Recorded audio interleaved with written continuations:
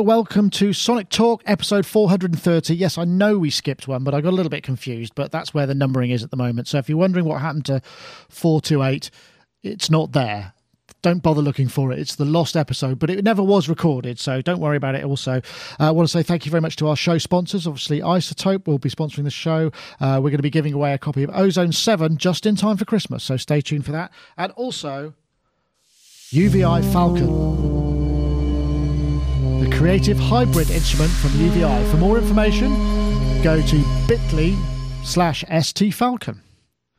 Excellent. Right, we now have a panel. We also maybe have another member joining us soon, and maybe that'll be a bit of a surprise. But in the meantime, let's say hello to everybody. We'll start over here with Mr. Mark Tinley, likebeing.com, creative thinker, sound artist, and multiple hat wearer. How are you, Mark? I'm all very well. All of me. All of you. And all of my hats are well as well. Excellent. You must have a massive hat drawer. You caught me unawares because I was researching the number 428 and the meaning of it, you see. Oh, what, to see if I... Well, I suppose it's... I was thinking maybe I could write something to fill in that blank, and then I discovered that it's a bus route in London. I was thinking, no, I'd do a binaural journey on that bus route in London, and then I thought, well, why London? And so I was lost in my own You were riffing on the number 428. Well, 428... This amazing podcast that I was going to create for you for 428, and so I don't know how I am or where my hat is. Well, great to have you anyway, Martin. Thank you very much for joining us. And of course, we've also got, let's say hello to Mr. Rich Hilton. We haven't seen him for a while. Rich Hilton's over there in Connecticut, where he's part of the Chic Disco Empire, where he plays keyboards. Also in the studio for Mr. Noel Rogers. How are you, Rich? Very well, thank you. I'm glad to hear that. Have you finished travelling for the the Christmas holidays?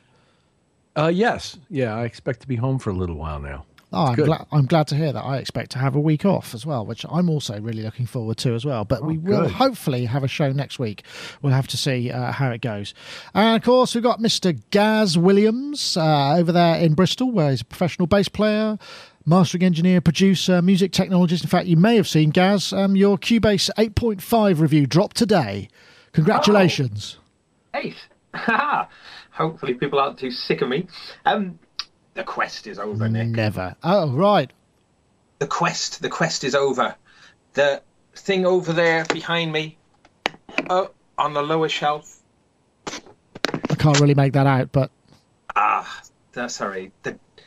My drum quest is over. I'm convinced about it for my electronic drum quest. I just got hold of a Vermona DRM 1 Mark III. Ooh, I think... Let me see if I can find a thing of astonishing beauty. I'm amazed. It sounds full of soul. It's an amazing thing.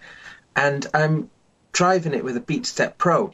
Wow, that's this thing, isn't it? That's a big old box of knobs right there. Yeah, so it's 8 analog synths, all voiced to be essentially different drums, different, and then the BeatStep Pro is just the most perfect combo. It's like the killer drum machine, those two together. It's so you riffing like a maniac, are you? Oh, it's incredible. Not very portable though. No.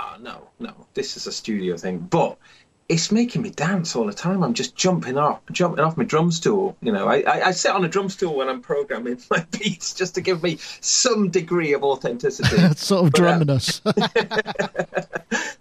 But it keeps making me jump off my stool, just to dance, and that's awesome. I'm hoping we're going to hear something from that at some point, sometime then.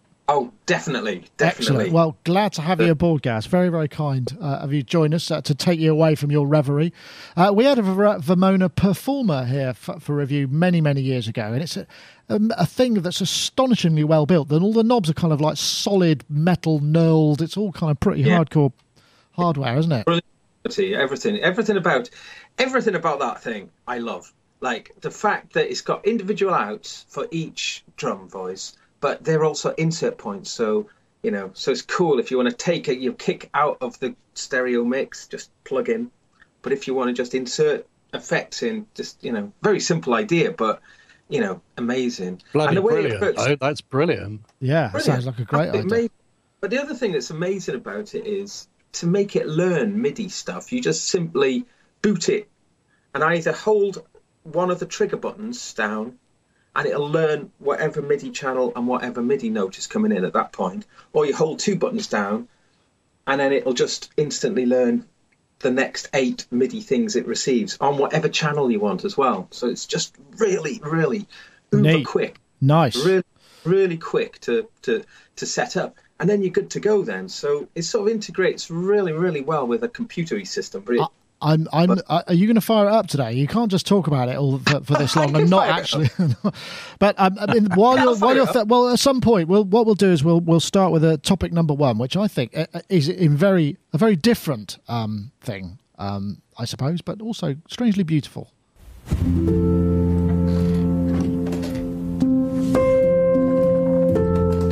I'm Uli Baranowski from Galaxy Instruments. What you're listening to in the background is the Una Corda, a new, very special virtual piano we created in cooperation with Native Instruments. I'd like to tell you a bit about the concept behind Una Corda, about the recordings and the production, and give you a walkthrough of what sounds Una Corda is capable of. We went to a special great-sounding room to record this one-of-a-kind instrument, Saal 3 at the Funkhaus in Berlin, the famous old broadcast studios in Eastern Germany. Because you need a great room to reflect the special smooth tone of the Una Corda. And we took quite some effort to capture every detail, using very close and distant microphone setups for a smooth but in-your-face sound, together with the depth of Saal 3. There are a few singularities which make the Una Corda virtual instrument special, and it starts, of course, with the original instrument itself, which has been created by piano builder David Klavins and pianist Niels Frahm, giving quite some input on the concept. I won't play it all, but it just struck me that it was such a beautiful sounding thing. This is the Native Instruments, well, it's the sample instrument for Una Corda, single string piano, which I've never heard of before, but it sounds absolutely wonderful. I know, Rich, you're a bit of a closet pianist, or perhaps right up front, out of the closet pianist. There he goes. What did you think? It sounded lovely, I thought, didn't you? Yeah, sounds really cool. And of nice course, demo, a lot of good features, a lot of stuff you can do to it, a lot of prepared piano-y kind of stuff that it does. It's a really kind of unique and cool instrument. They've got a bunch of unique and cool pianos over there at Native Instruments. I know Tom Scarby did one. And this one is very interesting and very cool. I liked it. I think it's really funny that the guy's name is, what is it, Klavins? Isn't that the word for keyboard in German? I think it's something along those lines. But it's damn close to the word for keyboard in German, which is... Maybe he changed his name because he made one. But I just thought... Right. The thing is, DJ Jimmy Jam, you mean? Yeah, DJ Jimmy Jam. It's like sort of a DJ Jimmy Jam of the piano world. Yes, I think it could be something along those lines. But it just struck me as what a beautiful physical thing itself. You know, I guess tuning's going to be a real key with something like this, because obviously with one string you can't do any of that sort of stuff. You know, you don't have any of that beating, but the purity when it's in tune, absolutely gorgeous. I know the Yamaha pianos, the CP60 that I have somewhere in my garage, rotting away, has mostly one string per key, although some of the higher, I think the top ones have 2 rather than the usual piano 3.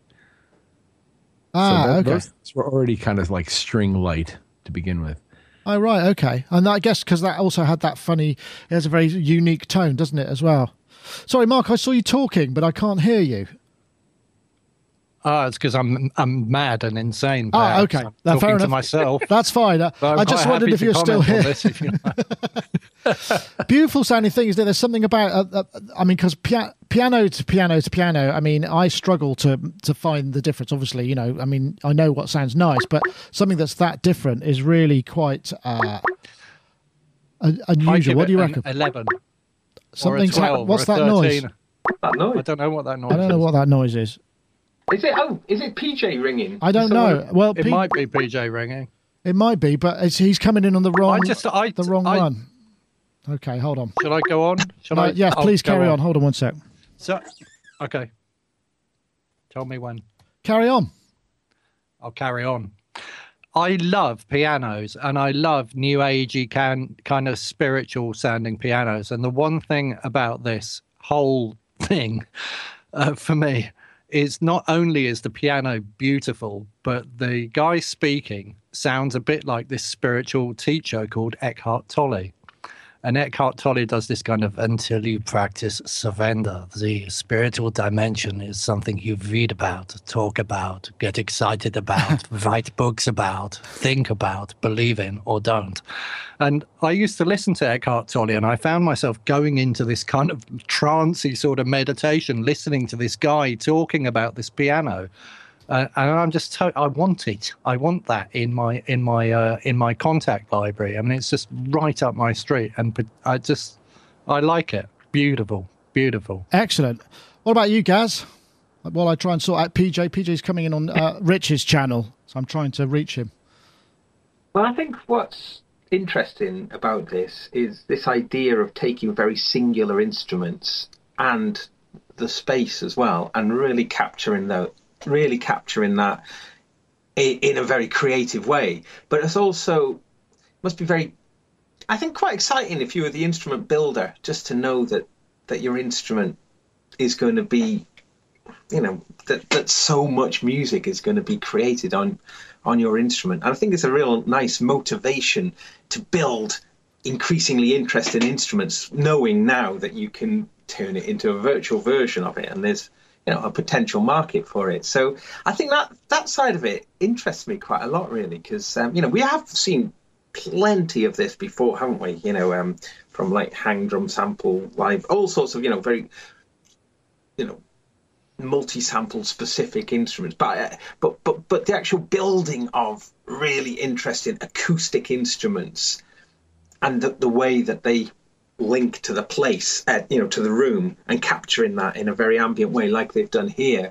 I mean, I can imagine that this thing is just going to be incredibly inspiring for a lot of people, just to play, just because that sound is going to be evocative, and that evocative feeling is going to sort of bring out certain musical ideas. And really interesting, gorgeous sounding.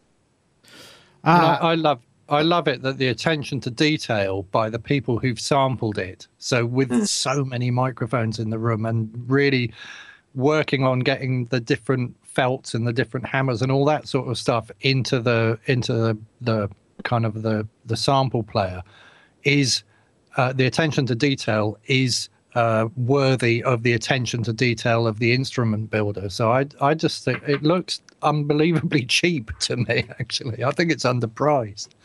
And I think I might have to buy it for myself for Christmas. The other thing that's quite interesting about it is it's recorded at the Funk House, which is where they're going to be doing the Superbooth thing in Berlin, and that's the old broadcast building in Berlin, which does look pretty interesting as well. I'm just going to try and get PJ, because basically he's calling in on the wrong channel, so I'm just going to send him a... I'm interested to know more about this Funk House. Yeah, well, it's a beautiful looking building. I mean, it's in the heart of Berlin, and I think they've got a lot of recording spaces there. And it's an old, well, I'm not entirely sure what what it's used for now, but like I say, the Superbooth, which is going to be before Musikmesse, where it's sort of pure. If you're familiar, Musikmesse, Andreas Schneider from Alex 4 and Schneider's Bureau, they've got a very big modular dealer there, and they're basically setting up their own kind of show, because Musikmesse is obviously easy to get lost in. It's a massive thing, and it's also hugely expensive. Mark, you seem to be changing hats at a rate of knots, which is awesome. Well, it is Christmas, I feel I should have my my noddy hat on, but I didn't do it. I thought I might save it till next week, but we'll have to see. Right, I'm sorry. I'm just trying to do multiple things at the same time, because PJ is, like I say, is trying to get through, but I seem to have two contacts for him, and he doesn't seem to have picked up. I haven't picked up the right one. Let me just see what I'm doing here. Excuse us, live listeners. Maybe the thing I'll do is just press. He's emailing me as well. I'm missing Dave's Santa hat right about now. He usually has a Santa hat on right this time of year. Maybe we're a week early, probably. Yeah, but that's Mark, right. Mark, you're doing a good job, really. I know. I'm Backing up that trying. concept. Trying very hard. Great job. This is my audition, right? As a multiple hat wearer. Maybe I'll get signed by MCA or something. Or Capitol Records. Titfers. Capitol Records, as in cap, as in hat. Come on, there's a pun for you. Very good. I like that a lot. Tea. Excellent. Right. Okay. Sorry about this. I'm just sort of trying to do many things at the same time. And that's one of the disadvantages. If it's not all lined up, the solo production kind of tends to fall to pieces. So I've sent PJ a contact. So I'm hoping he will be able to join us. Right. Let me see. I might be able to get him. Hold standby. I see some movement. Let me see what's going on here. PJ Tracy, ladies and gentlemen. Hooray! With the wrong lower third, but there he is, PJ Tracy. I'm so glad we managed to hook up ultimately. But it's been a bit of one of those days. How are you, PJ? You've got to get Rich back. I'm very well, thank you. And yourself? We're good. You know Mark Tinley, of course, and I'm not sure if you've met Gaz Williams before. Oh, yeah. Of course, yes. I've done the show several times with Gaz. Yeah, definitely. It's been a while, but it's good to see you. Yeah. So the guys in the chat room were speculating that you've been busy polishing your Emmy while you've been gone. Oh, okay. Sorry about that. I was just trying to see if I could switch the inputs, but it looks like that's not going to be a go. So PJ, we were just looking at the the Unicorda. Did you get a chance to check that out? The Native Instruments piano. Oh, I most definitely did. What did you make of it? Yeah. Oh, I think it's amazing. So Clavin, the people that built that, am I pronouncing that correct? I think so. Correctly? Okay. They also, I'm sure you probably mentioned this before, were responsible for the Giant, which is the piano that Native Instruments previously sampled, which is currently I think holds the world record for the largest piano on Earth. And these guys are kind of amazing. If you look into their piano building philosophy, and please, interrupt me if I'm covering ground that you've already covered. No, carry on. This morning. So they have a couple of models currently on their website that are in pre-production, and they need to raise the funds in order to build them. I'm guessing it's exorbitantly expensive to build. Piano sound. Yeah. Yeah, piano soundboards that are in excess of 400 centimeters, and made out of, in some cases bespoke materials. But there is currently a model to create a standard shaped grand piano. Well, standard is a misnomer. It's shaped roughly like a standard grand, but extremely large at, I believe, if I'm remembering this correctly, it's 408 centimeters for the soundboard.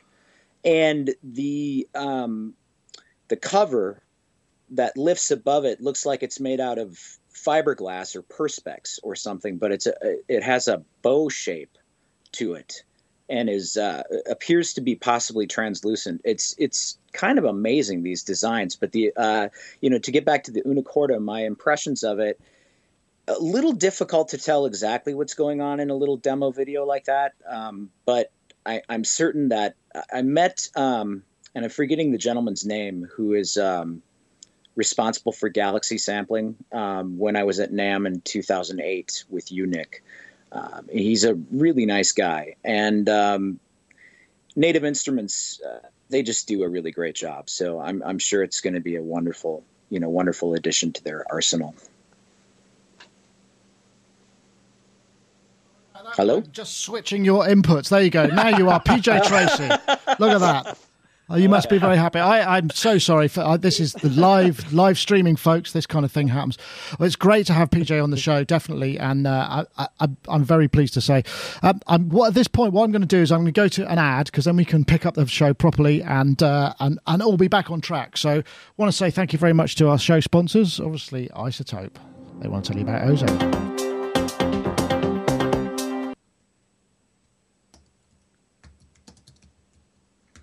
Mastering tools in Ozone and Ozone Advanced.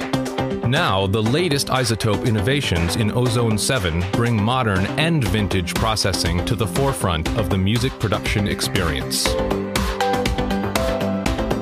Updated for Ozone 7, Ozone's highly regarded maximizer features a brand new frequency-specific IRC4 algorithm that delivers transparent mixes with less pumping and distortion. Use it to smooth out an unwieldy mix, or tame the kick drum peaks without affecting the vocals. The Dynamic EQ, now in both the advanced and standard versions of Ozone, lives and breathes with your audio, giving you more effective control over your sound without coloring your entire mix. Harness the precision of an equalizer and the musical ballistics of a compressor in one integrated processor. For Ozone 7, vintage-inspired processing puts nostalgic tone at your fingertips to bring the creative color and character of analog hardware to your digital recordings. Glue your mix together and bring a natural feel to harsh-sounding recordings with the Vintage Limiter. Okay, well, I want to say thank you very much to iZotope for sponsoring the show, and also what we'll do is we'll run the competition now, because as we know, iZotope are very kindly giving away a copy of Ozone 7, and we're asking you to get on Twitter, and you want to tweet the hashtag DynamicEQ and the hashtag Ozone 7 to @SonicState and @iZotope Inc., where you will be entered to win a copy of Ozone 7. If you want to check out Ozone 7, you go to iZotope.com/ozone. You get a 10-day free demo. Works every time. And we do have a winner from last week. Last week we asked you to tweet the hashtag SuperTweak and Ozone 7, and we have a winner. It's Sergio P. Now this is a very difficult one to read out. His Twitter handle is @SergioP7425875. So Sergio P 7425875. You won Ozone 7 from last week, so please do get in touch, and the iZotope Ferry will be sure to drop one in your inbox. PJ, I just want to quickly, because we haven't spoken to you for such a long time. How are you? What have you been up to? Have you been busy making, because you do a lot of composition, a lot of piano playing, all that kind of stuff. What have you been doing? Yeah, it's been a really wonderful year. I've been extremely busy and very fortunate for that. Doing a multitude of projects. Probably one of the most exciting for me is I was hired on my first video game. So I'm just beginning that process, kind of a large RPG thing. Oh, wow. So is that all with, are you having to use those mechanisms like for stacking and all of those compositional methods that everything has to go to it together and work separately and in various different combinations, all that sort of stuff? Yes, sir. Wow. Absolutely. Yeah, fun stuff. The Chinese puzzle box of video game composing. Wow, that sounds really exciting. Yeah, it's been great. And aside, Rich, from the chat room conjecture that I've been polishing Miami, just winning more. The unfortunate truth of it is that as longtime listeners to the show and the panel know, I have some health issues, and one of the things that has affected me over the years has been sleep displacement. And so what I found from going to a sleep specialist, and I'll keep this short because I don't want to get too serious here, is that my body sleeps best between 6 a.m. Central Standard Time and 11 a.m. Central Standard Time. And if I'm going to get any sleep at all, that's when I get it. And so generally speaking, I'm not awake right now. Ah, okay. I understand. Yeah. Well, it's very kind of you to break your sleep patterns for us. We thoroughly appreciate that, PJ. Really very much appreciate it. So thank you. Yeah, well, I'm so happy to be here, and I see the topics come in, and I think I want to talk about that. And I thought, well, this is a great opportunity right around the holidays and the year end to catch up with old friends and have a nerdy conversation. So excellent. Thanks for having me. No, really you're more than welcome. Well, let's get on to another topic then. Here it comes. I just thought this was awesome. I don't know why. So this guy, Red Martian, created a piece of music using TR-808, Jupiter 4, Jupiter 6, and a Yamaha CS15, and had it burnt to an Edison cylinder by a chap called, Benjamin Kennedy, who's aka the Victorola guy. I just thought this was such a cool idea, and I don't know why. It just sort of feels like the two opposite ends of the music technology spectrum, kind of the earliest and later. Here we go. He's winding it up. And it sounds actually remarkably okay, but well, you'll see what he mic'd it up with, which I think perhaps on reflection may have been a mistake. Should have gone for a large diaphragm, I would have said. Here it comes. How nerdy are we? Yeah, this is pretty nerdy. Criticize the guy's mic placement as well. Go ahead. Let's hope it's at something.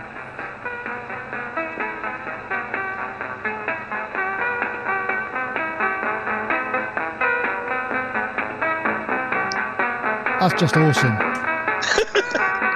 I don't know why. It seems rather pointless in many ways, but it's just a brilliant concept. This is great. This is a good bit. That's an early 1900s 4-track recording right there. The predecessor to the Tascam. And he does a bit of scratching on it as well.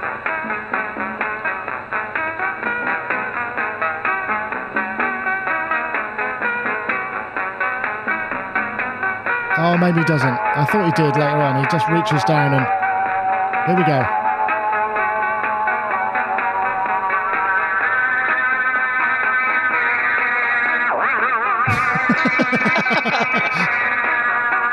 Let's see Serrato do that. I just thought, what a beautiful concept in kind of, what a strange and beautiful thing to do. I mean, obviously, as we know, Edison is kind of one of the pioneers in terms of getting recorded music out there, getting also, you know, the grandfather or granddaddy or whatever you want to do of all of this kind of thing. But what a cool idea. Mark, I'm going to come to you because you've got a new hat on. You're looking very, very sort of Australian here. Great idea. Have you ever... I won't try doing the accent because No. it just makes it seem very silly. I like this idea, but maybe, well, no, you couldn't have used synthesizers of the time, could he? Well, I don't know, actually. When was the RCA synth, the first, that massive, great big thing? When did that come out? Wasn't that in the 50s or 40s? 30s, was it? Yeah, so a bit too late. Bit too late, Yeah. perhaps. I love the idea. I mean, it's like, you know, I mean, we play around with all of this modern stuff, and I get excited when new things come in the door. But by the same token, one of the things that I got sent to do this video encoding job is a video player, a Grundig VCR from 1972, the one that predates Video 2000 even. And I just got really excited by it because it came through the door. I didn't know what it was, and I wanted to play around with it. And it's so this, to me, it doesn't matter what the technology is. If it makes sound, it's exciting and fun to play with. So I love that this person's done this. It's great, isn't it? I'm not sure, you know, from a marketing point of view. Yeah, I don't know where you could buy it doesn't have physical much of a market, copies. 10 of them. But, you know, actually thinking about it, I'm not sure I sell more than 10 copies of my my albums anyway. I wonder what the price of a wax cylinder is. I'm not quite sure. I know, Rich. Have you been to the? There's an Edison museum, isn't there, in New York? What's the name of the island? I think. Well, there's a bunch of them, so I'd be guessing amongst about half a dozen at least.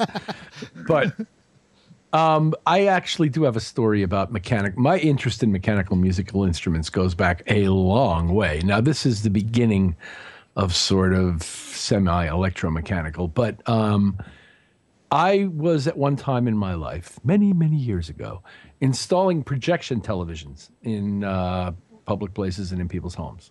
And one day I got a call to go up to Seacliff, New York, and meet a guy named Bauer, in whose home I was going to put a projection television. And it turns out that Bauer's house is a museum, literally a museum of mechanical musical instruments and electromechanical musical instruments, and had the most stunning collection of these things, up to and including having built an extra room onto his house so he could add a pipe organ.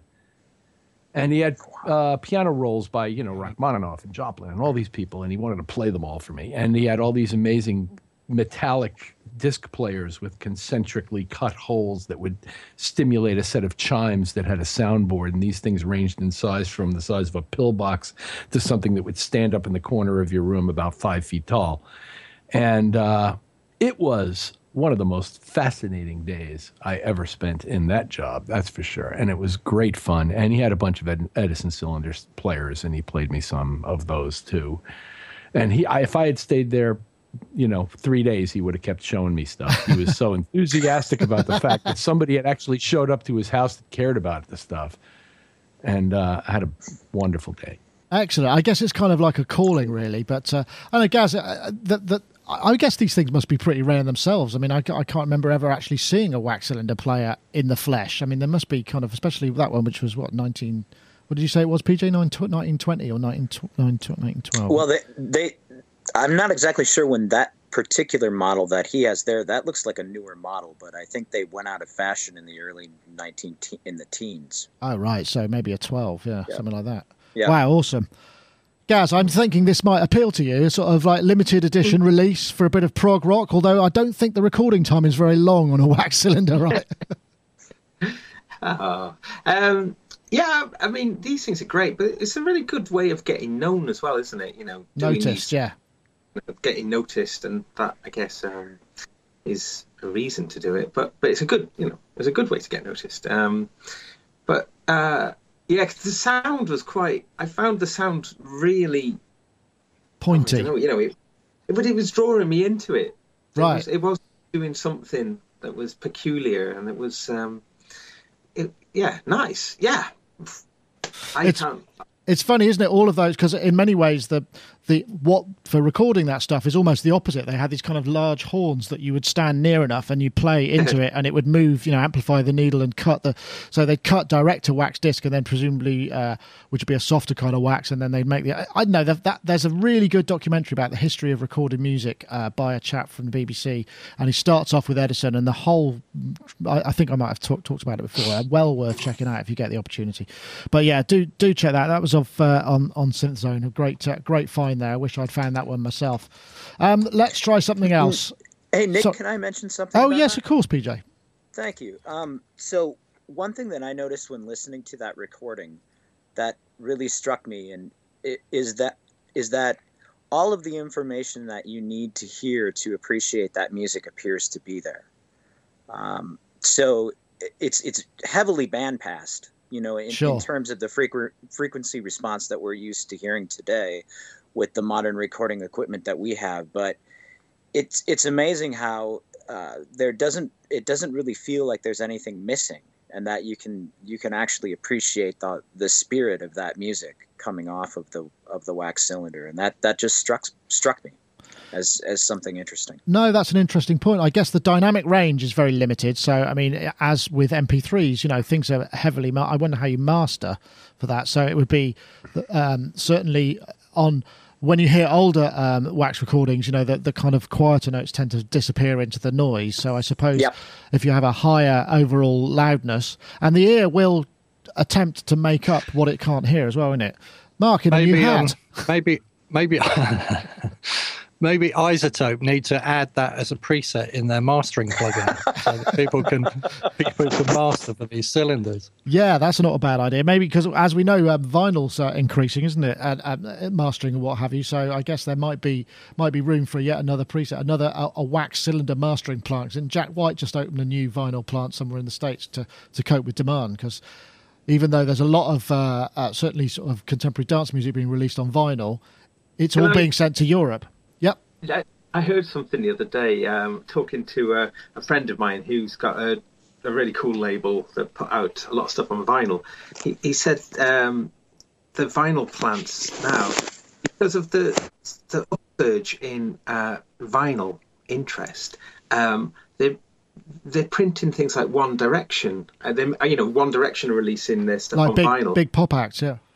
And the thing is that the vinyl plants that have been catering to the sort of the relatively small market for the last 20 years just haven't got the capacity to do these sort of big multi-thousand runs. And it's been selling it in Tesco, apparently, on, One Direction and vinyl. That's the equivalent of Walmart in the UK. But this has had a real big problem to sort of the cool, smaller labels, because the lead times. The pressing plants are out to capacity, because of this kind of mainstream. It's the downside of this mainstream sort of success of trend of vinyl. Yeah, I heard it was months and months and months waiting list. In fact, I'm sure six months waiting list to get vinyl. Wow, that's amazing, isn't it? I'd heard a while back that one of the reasons why is that there hasn't been a new lathe produced in over 30 years. Can anybody else verify that? I remember reading this in an article. A mastering lathe? Yeah, For yeah, cutting. exactly. It's cutting. Yeah, It's quite possible. yeah, cutting. No. And that there are a couple of bespoke companies in the United States that are working on new lathe technology to try to inject some. You know what? I'm sure several NAMs back, it was like a Newmark or somebody like that, one of the big kind of DJ Vesta. things. Vesta had they created a lathe, didn't they? Or there was a prototype of some kind of lathe. It was for acetates, wasn't it? I think Right. it wasn't Okay, that for expensive one-offs. either. It was maybe a couple of $1,000 to burn, but that's not for creating. That's not masters. They couldn't be used. No, That's it's not for a- that's creating not a dub vinyl plates or master. acetate, Yeah. so it's not quite the same thing, but it's in a similar vein, I suppose. Yes, well, as the chat room are very fond of saying at the moment, as I like to say to Rich as well, who he disappears to wax a hottie, that is very much what was going on there with the Edison. I guess waxing a hottie is exactly what that phrase is supposed to cover, isn't it? It's recording into the studio onto an Edison disc, right? I thought it had to do with hair removal. It could be that too. Oh, hold on, I seem to have lost my... Excellent. But to jump on PJ's point for a second about the sound of horns and the essential stuff that comes from it. At one point, I was wandering through a warehouse looking at a clearance sale of CDs because a distributor was closing. And I picked up a CD of Gustav Holst conducting his piece, The Planets, in 1927 in London that had obviously originally been recorded and probably reproduced through a horn. And Really? it actually, yeah, I do. I have a live performance of Holst conducting The Planets in 1927, and it sounds freaking awesome. Does And it? in some case, yeah, it does. And in some case, well, I mean, in as much as it's played back through a horn and the various limitations that go with that, but everything is clear. It sounds like a recording from the early part of the 1900s. I mean, that was sort of the state of the art at the time, was using a horn on the way in and playing a horn on the way back. But you can hear everything is pretty much what you said, and that's true. And it actually has more dynamic range than one might expect. I suspect it came from a Victrola rather than a wax cylinder. The actual. Yeah, and for those that may not know, the planets. I mean, with Force Awakens coming out this week, the new Star Wars movie, the planets is the suite from which John Williams borrowed much for the Star Wars. Throughout his career. Yeah, He's a great borrower. We could have a conversation about that too sometime. yeah. Many great composers are. Picasso said, good artists borrow, great artists steal. So. Excellent. Well, there we go. And we managed to get a Star Wars reference into the show, which I'm very impressed at there, PJ. Nice work. As we're getting towards the end of the year as well, something that's kind of I find quite interesting as well is obviously we got all these end of year gear lists and what have you. And I think we talked about favourite synthesizers. We did a poll. We got one running on Sonic State at the moment. But as we got new blood in the in the panel this week, I wondered what people had in terms of what's their kind of favourite piece of music technology from this year that they could kind of maybe say, actually, this was the thing for me. And I don't know if anyone wants to go first. Because you're not looking in the eye, any of you. Gaz looks like he's doing it. Thanks, Gaz. The rest can now think about it. Gaz has a top 10 list. Are you kidding me? Yeah. Well, it's a bumper year, isn't it? It really is, yeah. Year. So and we've seen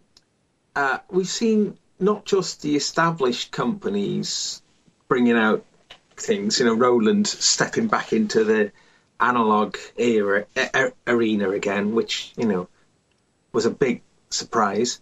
But is the JDXA going to make the top of the list? I don't think so.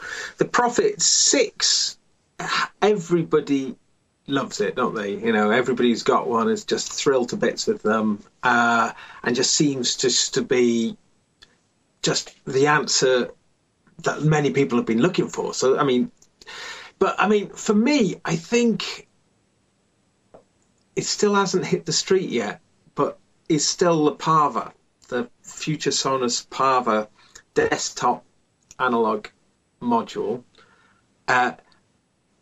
For a couple of reasons. I just think it's the form factor looks absolutely brilliant, but the fact that they've got USB hosting on it is a first on an analog synth module, which I think is a brilliant idea. That's this little guy here with the lovely OLED screens to the side. The only problem with that is, see if I can make that a bit bigger. It's just such tiny writing that I'm not sure how beautiful that is. But yes, I take your point about the features. Mm-hmm. But I still have yet to. Yeah. And they've been. What do you mean by USB hosting? I'm not sure that. Clarify that. What it will do, it's got a class compliant USB host for MIDI in there, so you can plug any of your USB controllers into it directly into it without a computer. Okay. So there's been a lot of those things coming on the market in the last however long, 10 years, but certainly the last 5 years, USB devices now, that the fact that they always have to go through a computer, is a real shame. Because so the fact that it includes that is one of the main reasons why it gets my vote for the year. The second one is the fact that they made it compatible with MPE, really sort of adhering to the multi-dimensional polyphonic expression, or whatever it's called. Whatever it's called as yes. But the fact that it seems to me to be that really great bridge between, the best of the past and very much moving into the future, as in their name, FutureSonus. But I've not actually got one or heard one or not had a go of one. So this is all conjecture. A bit of conjecture. Yeah. Okay. Fair enough. On the subject of USB, I think maybe the product of the year, which isn't really an open thing, is Electron Overbridge. We had the guys from Electron Down. They showed us some stuff. We're going to publish a video sometime in the next couple of weeks. And that concept, the way that they're using the USB to aggregate audio and MIDI devices and sync things up, and if you combine that with a host mode, there's some really interesting potential. I mean, basically it allows you to take one wire and a USB hub that's got the right kind of specification to bring up to, I think it's up to 4 or 5 Electron analog devices in, each with their own audio, each track with its own audio input stream, plus for sending stuff back to process things via analog. It's really, really impressive. But again, it's only tied to analog stuff, to Electron stuff. I know, Rich, have you had any chance to think? Have you got it? Have you hit me with it? Have you got one? Have you got a piece of equipment or software or whatever it may be from the year? AE400 Active Equalizer by Colin McDowell. Ah, okay. That's the McDSP guys. Yes. AE400 is, in my mind, the most game-changing thing I've come across this year. Oh. Now, I don't get to touch a lot of these fancy new synthesizers that you guys are all over, so I haven't played those, so I can't, reflect personal experience with those. But this thing blew my mind and still does. What's so specifically why? Is that what's it got that makes it different? It's a threshold dependent equalizer that allows you to customize the EQ based on the level of the input. So it's sort of like a multi-band compressor in reverse. Is it like dynamic EQ kind of? Yes. Yeah. In other words, you can create per band a threshold dependent activity that will take place based on the input level of that frequency. So, for example, at its simplest, if you have, say, a wonderful, lovely female backing vocalist who's just tracked 20 different tracks through your world-class microphone and preamp chain and just tends to get a bit harsh around 5 or 6K when she starts singing louder, it's very easy to create a threshold-dependent reduction in those annoying frequencies so that as she gets louder, she is no longer getting quite as obnoxiously strident. And that's just a very simple application. But it can extend to a whole lot of stuff, and I just think it's the coolest plugin I've seen in years. Wow, okay, well, that's great. Thank you very much for that.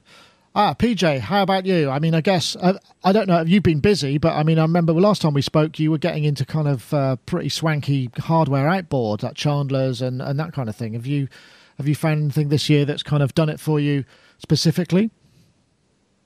Okay, so I had to give this a lot of thought, and I'd like to kind of track back through some of the things that were already said. First of all, I'm very frustrated with Electron Overbridge because I own several of their boxes, and they do not have, as of now, stable VST support. So the only host with which Overbridge works, and I would say probably works some of the time if the Electronauts forum is to be of any reference, and that's the place where people that own the boxes tend to congregate and talk about such things, is Ableton Live. And I'm not a regular Ableton Live user. I haven't updated Ableton since version 6 because I just find myself not using it. Okay.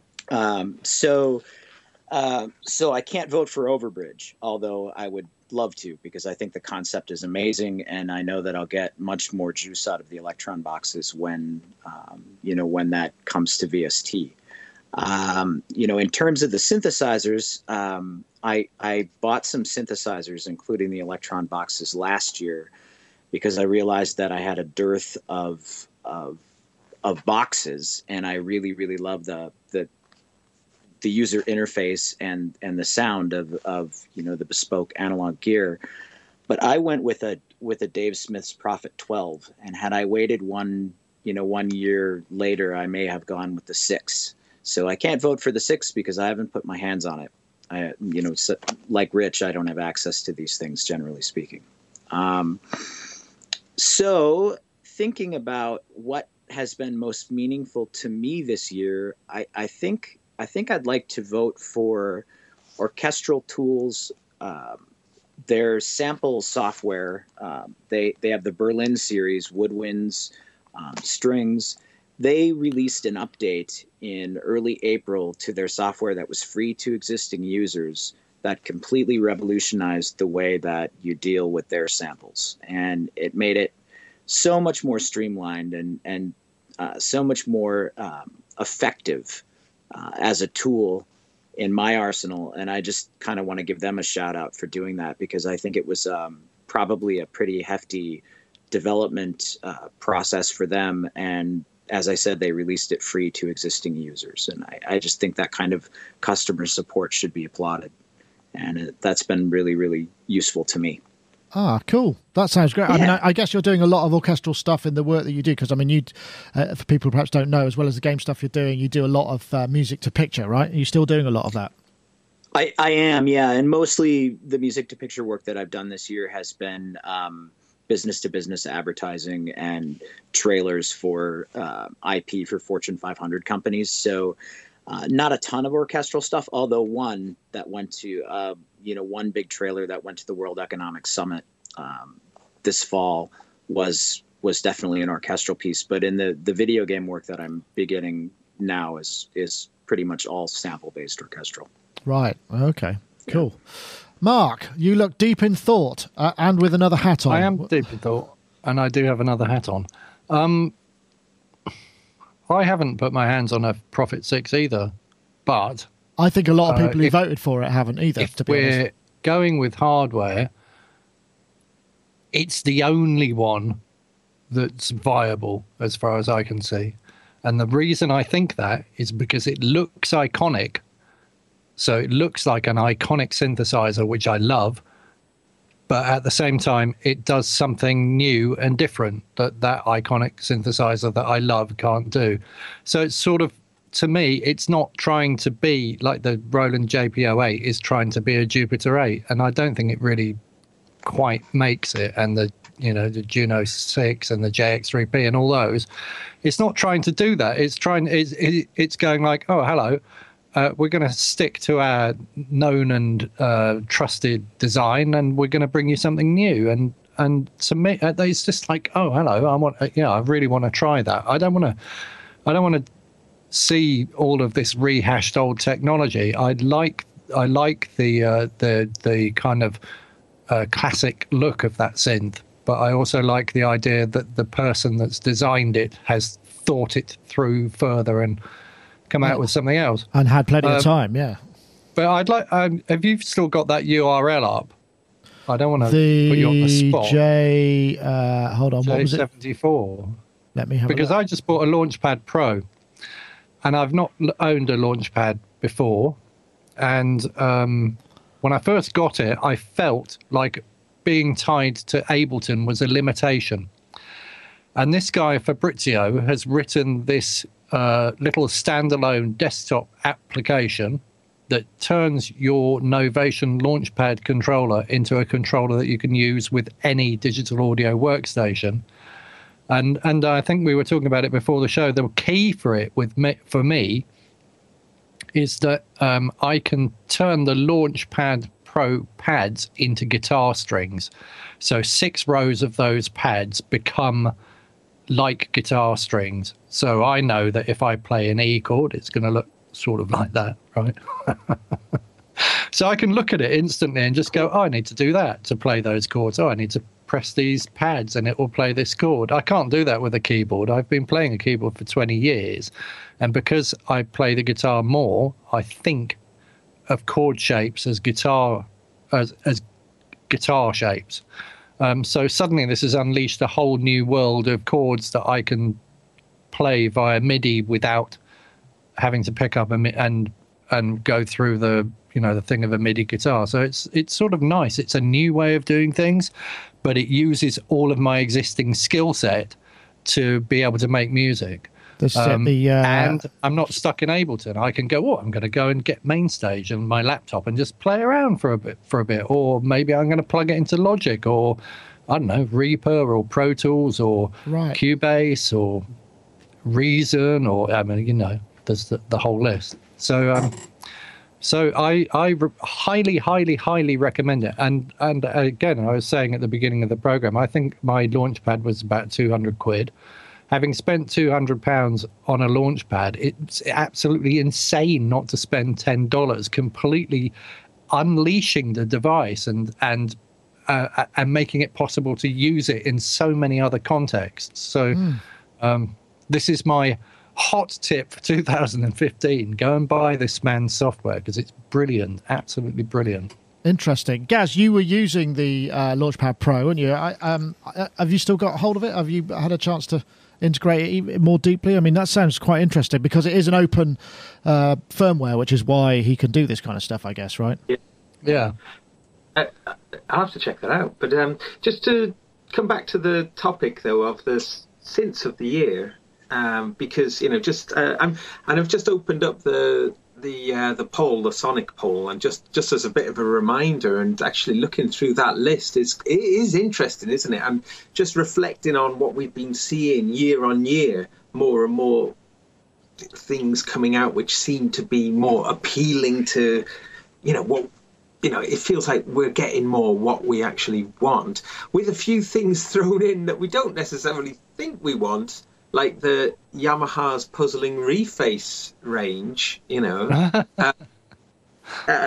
which it was. I still stand by the fact that they sound pretty good, but yeah, they do. But I mean, in terms of nobody was asking for them, I suppose, is what you mean. No, that's right. And then similarly, the Roland Boutique series, which kind of like the reface, there's a similarity going on there. But, we're not really asking for those things. But the flip side, things like the Prophet 6, the Carp Odyssey, that obviously now is old news, but that was still, that was this year, wasn't it? Yeah, it was, yeah. It was, yeah, absolutely. Maybe we didn't. Yeah, the modals as well, yeah, that's true. And the big Moog modulars. That's true. I was going to ask PJ, do you use grid controllers at all in your work? Because I know that your eyesight is not 20/20. So have you found a use for that kind of thing? Because I'm surprised about the Electron stuff, because I can't even see the screens on the Electron stuff. So that has been a very frustrating aspect of working with those boxes, and consequently they don't get as deep use in my work as I thought they might. And that was certainly a consideration when I bought the Riddim and the Analog 4. But I use the Analog 4 a lot just as basically as a module. Sounds great, doesn't it? It really does. Oh, it's a beautiful, beautiful, beautiful piece of kit. It's just great. It's just great. And with the Riddim, I really got into it literally looking like a squinky Mr. Magoo, just sitting over the LCD, attempting to program it, and got pretty good, to the point where I wouldn't have to look at it, as often as maybe most might feel compelled to do, because there are so many sub menus. But it's been a few months, and so I think it's such an idiosyncratic way of working, the Electron way. And I know you've talked ad nauseum about that on the show, so I won't go into it. But it kind of leaves the brain, and it's basically like you need to practice it like any other instrument. And so I think Overbridge for me, I think, would be the key, to solving that problem. And it almost compelled me to upgrade to Ableton Live 9 and get into that. And as geeky as I am, I just don't know that I have the time, to get back into another DAW, just to work with those synthesizers. So I've been waiting for VST stable support. Right. So please, Electron, and they won't, nobody says anything on the forums officially about when. Well, I can tell you that there is a new OS about to drop. So hopefully, really, that's what they told me. Well, they came to show us it. It's just that we were going to be releasing it before Christmas, but they're waiting a little bit longer. I know Rich just indicated he wanted to come in there as well. I recommend getting a little bit into Ableton. To my friend PJ. Oh, okay. Yeah. Okay. Yeah, I do as well. Okay. It's a really interesting software that kind of pushes you into directions that you might not otherwise go. Yeah. And get differing kinds of results that still sound like your work, but don't sound like the same stuff you get in a linear DAW. All right. So I think it's a really cool playground and worthy of a day or two of your time. And with regards to your comments about the analog keys, or whatever the moral equivalent is from Electron, it does take a little bit of practice, but given maybe a day or two of occasional usage, I pretty much had my head wrapped around how to get from point A to point B pretty quickly. And it actually does make a lot of sense and makes good use of the available knobs and sliders. The display was my biggest issue with them, and we've been around the block with that, and I'm sure they have it a lot. Well, and that's always, that is always the barrier to entry for me, including sitting in front of my 30-inch monitor. So I'm constantly, and I know, as do everybody on this panel, hundreds of pieces of software inside and out. But my learning curve time, you can double whatever the average audio engineer has, having to integrate it into my workflow. And then after that, because there's no visual references, it takes a little while for it to really sink in before I become extremely comfortable and fast in the software. Mm-hmm. Yeah. And you have to make all of that disappear to make it usable. Yeah, absolutely. You do. Yeah, exactly. The technical aspects of operating something have to go away. Mark just wanted to make an important point. In Ableton, in the preferences, you can zoom the shit out of the screen. Sorry, I just said that. Okay. Apologies. You can just go and adjust your zoom, and you can zoom right in. So, and in a way where you expand the entire interface to kind of, you can get a really good kind of zoom thing happening. So I Okay, thanks for that. I think it's probably fantastic. Thanks, Mark. Gaz. Touchable, the iPad controller for Ableton Live is, for me, the best of all of the iPad control surfaces for DAWs. In fact, when you were asking me about the Launchpad Pro, as good as that is, it can't hold a candle to to Touchable. It's absolutely outstanding. The workflow is brilliant. You can just go so deep with it. It's absolutely brilliant. And the fact is, you can kind of change the screen around in a very cool way to suit your needs. Does it mirror the interface, Gaz, of Ableton Live? No, it's an alternative interface.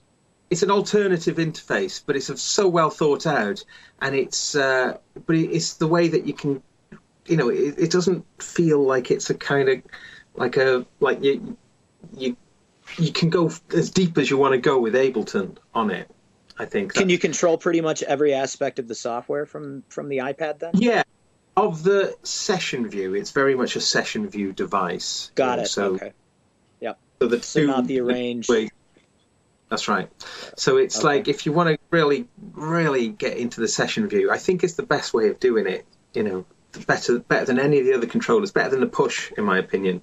Wow, interesting. I guess that on maybe an iPad Pro might be something that was worth exploring. But I guess, PJ, it's just all more money to spend, isn't it? Really, that's the thing.